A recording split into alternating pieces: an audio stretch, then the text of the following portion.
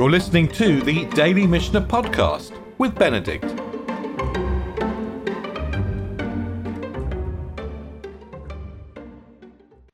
As we get into the 6th chapter of Yom Kippur, we're going to get into the 2 goats, the 2 identical goats.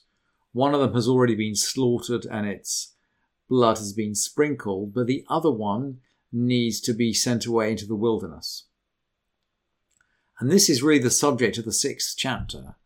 But the chapter begins just by articulating the fact that they are the same. And the Gemara will learn this out from the fact that in many, many places the Torah speaks about 2 goats. So the Gemara will just learn out that they are identical goats. But the Mishnah, rather than trying to go through the drush, just says the conclusion of the drush straight off. Shnei se'irei Yom HaKippurim mitzvatan sheyu shnehem shavin b'mareh uv'koma uv'damim u'v'lekichatan ke'echad. The 2 goats of Yom Kippur, it's a mitzvah that they're equal in their appearance, in their standing upness, their size, in their value, and that they should be bought at the same time. So that's basically the conclusion of the drush, which the Mishnah begins. And then the Mishnah goes back on itself and says, look, b'di'evad,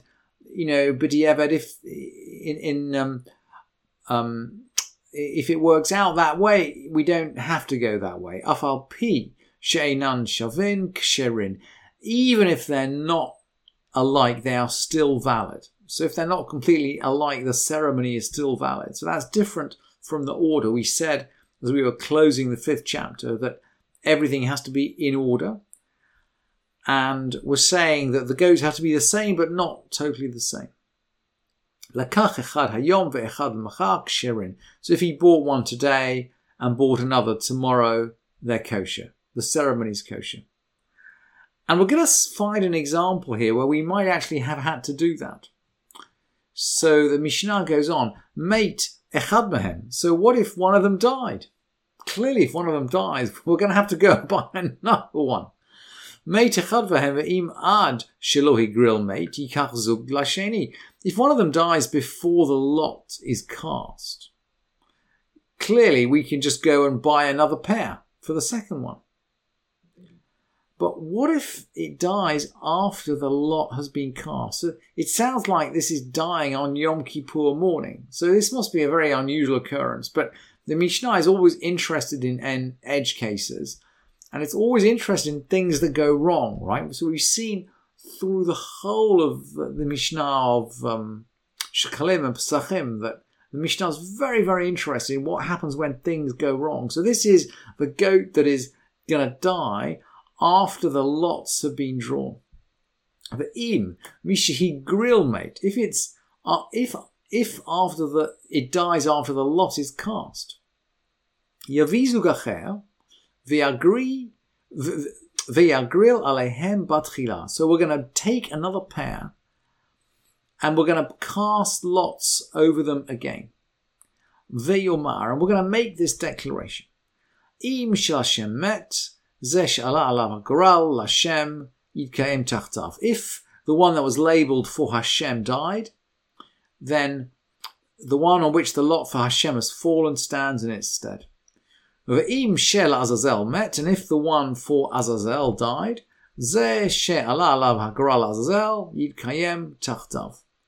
so if the one for Azazel died, the one who for whom the lot falls for Azazel goes in its place. So effectively we've chosen one goat at random from the pair to replace the dead goat.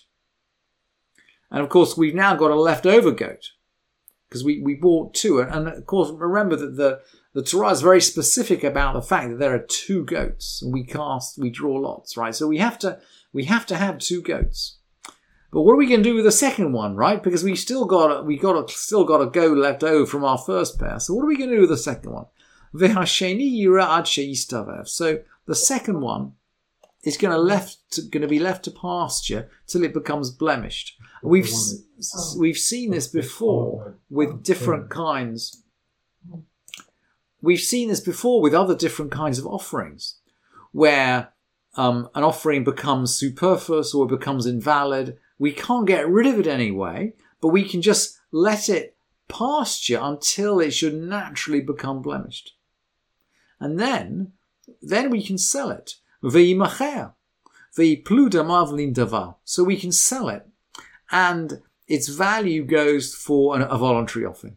So in other words, once it becomes blemished, we sell the animal for the money. The money becomes holy. The animal becomes not holy.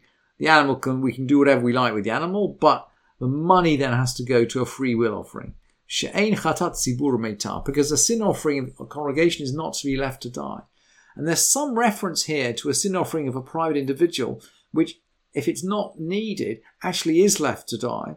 And I find that it's a side reference, and I find that so disturbing, if you like. I'm just going to leave that to one side and go on. Rabbi Yehuda Omer, Tamut. Rabbi Yehuda actually does say the sin offering of the congregation is left to die. And the halacha, by the way, does not go according to Rabbi Yehuda.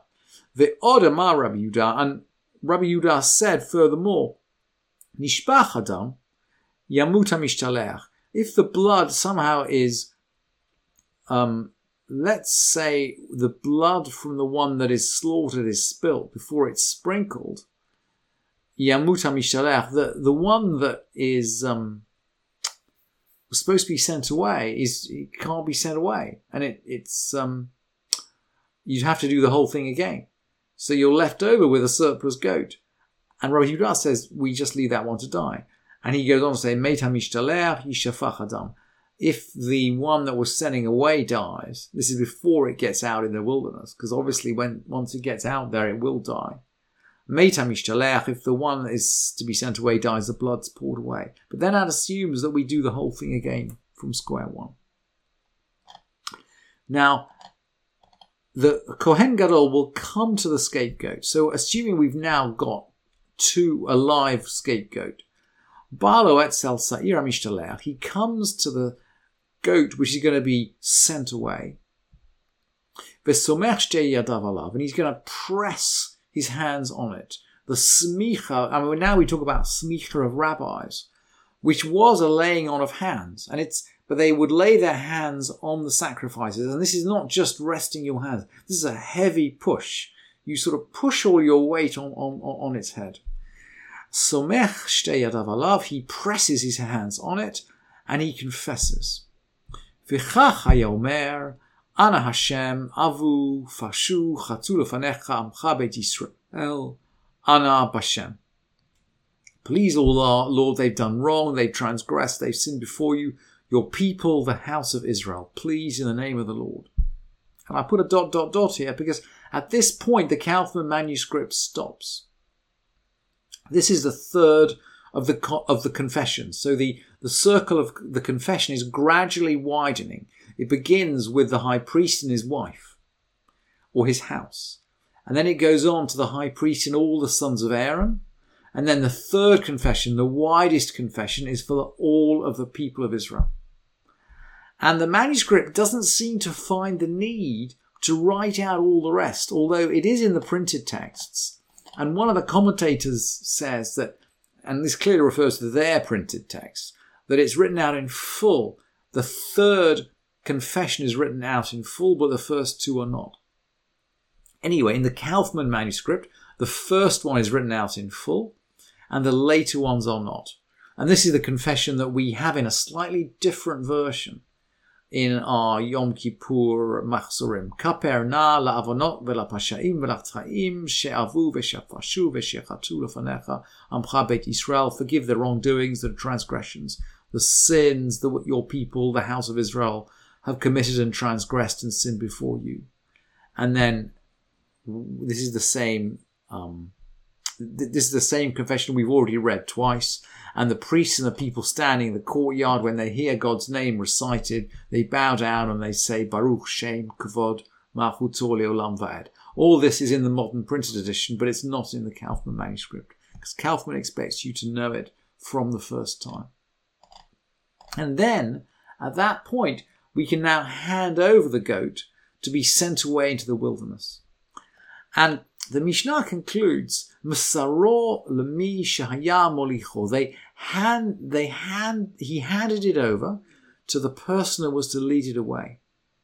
And in principle, anyone can do this. Anyone can take the goat. Hakol ksherim l'holicho. Anybody is fit to take it away. Eila she'asu hakohanim gedolim keva ve'lo hayu manichim et Israel l'holicho. But the priests made a fixed rule not to permit someone from an Israelite, i.e. someone who wasn't a Kohen or a Levi, to take it away. So the priest would have a rule that the person take it away has to be a Kohen. And the Mishnah straight away brings back a counterexample.